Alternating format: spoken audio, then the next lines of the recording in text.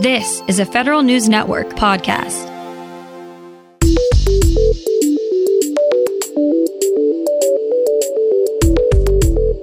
Coming up on today's Federal Newscast, the Biden administration is looking to make government services more inclusive for transgender people.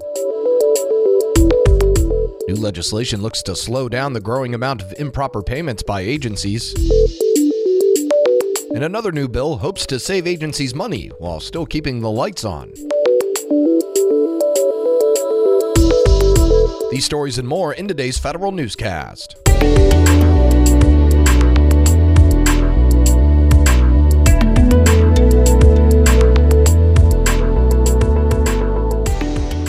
Welcome to today's episode of the Federal Newscast. I'm Eric White.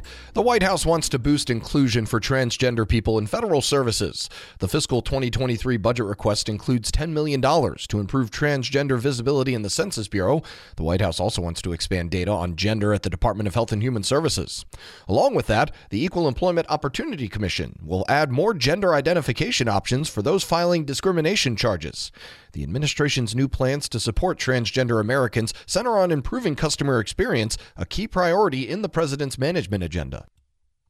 President Biden's Postal Service nominees envision sweeping reforms at that agency. Federal News Network's Jory Heckman has more. The former head of the General Services Administration, Dan Tangherlini, and Derek Kahn, a former deputy director of the Office of Management and Budget, tell the Senate Homeland Security and Governmental Affairs Committee will take a closer look at Congress's top priorities for the agency. That includes its next-generation delivery vehicle fleet and how many electric vehicles USPS plans to buy. Tangherlini says USPS needs to ensure it has the resources to spend on charging infrastructure in order to make electric vehicles a major part of its new fleet. The biggest pitfall in any long-standing procurement is rushing too fast ahead and getting ahead of the capability of the organization. Jory Heckman, Federal News Network. Virginia Congressman Gerry Connolly will introduce legislation to tackle the rising number of improper payments in government. Agencies estimate that the improper payment rate across government was 7.2% for fiscal 2021, equaling $281 billion. That's the highest amount in close to 20 years. Connolly's bill would create an oversight office to help agencies struggling with improper payments and make corrections. Connolly says using high-quality data and modern IT infrastructure are key to ensuring that government dollars go to the right place. The leadership on the House Modernization Committee introduced a bill that would make agencies take recommendations from the Government Accountability Office more seriously. The Improving Government for America's Taxpayers Act from Congressman Derek Kilmer and William Timmons would require GAO to consolidate its most urgent but unmet recommendations into one report for congressional leaders. In this report, GAO would include how long its priority recommendations have gone unfulfilled and the estimated cost savings agencies would achieve by implementing them. The bill's co-sponsors include the leadership of the House Oversight and Reform Committee. A bill requiring more energy-efficient lighting in federal buildings passes the Senate. The BRIGHT Act requires the General Services Administration to install the most cost-effective and energy-efficient lights at federal buildings as part of routine maintenance. GSA estimates switching agencies to LED light bulbs would result in millions of dollars in cost savings. Senate Homeland Security and Governmental Affairs Committee Chairman Gary Peters and Investigations Subcommittee Ranking Member Ron Johnson introduced the bill. It now heads to the House for consideration.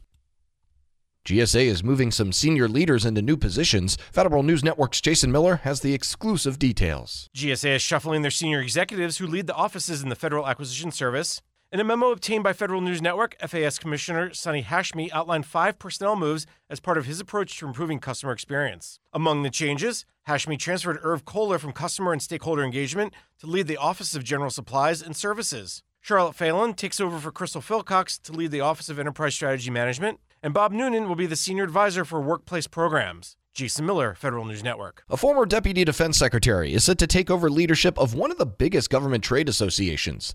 The National Defense Industrial Association says it's hired David Norquist as its next president and CEO.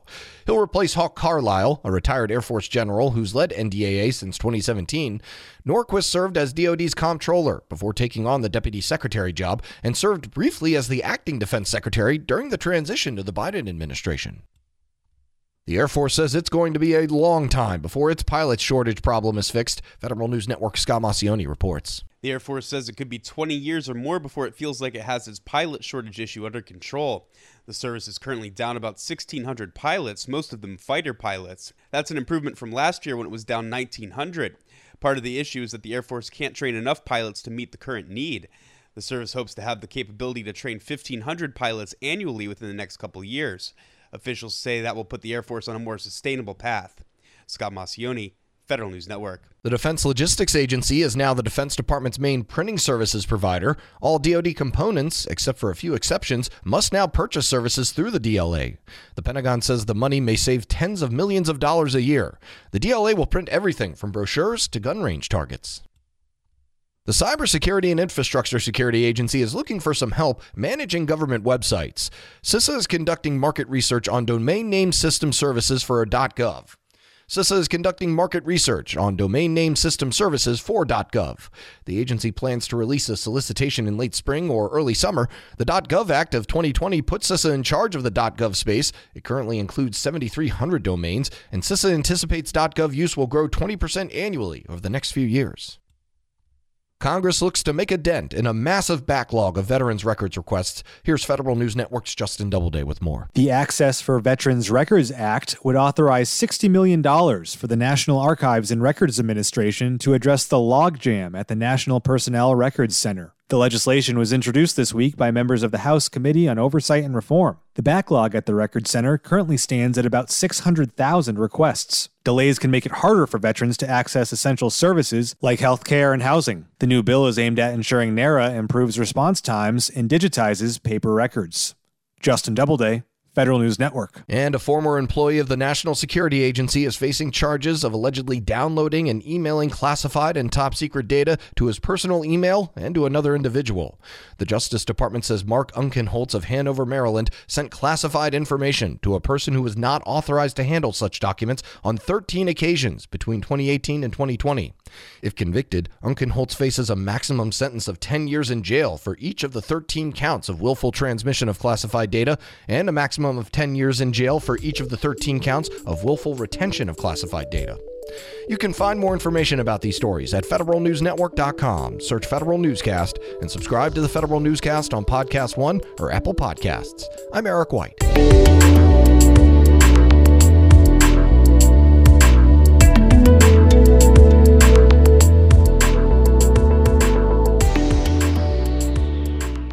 Reconnect with a carpool or vanpool. Even if you're commuting just a few days a week, Commuter Connections can match you with others that live and work near or at the same place as you. Prefer taking the bus or train? There's never been a better time to reconnect with transit. Plus, you have the added comfort of knowing Guaranteed Ride Home is there for any unexpected emergency for free. For more options, visit commuterconnections.org or call 1-800-745-RIDE. Some restrictions apply.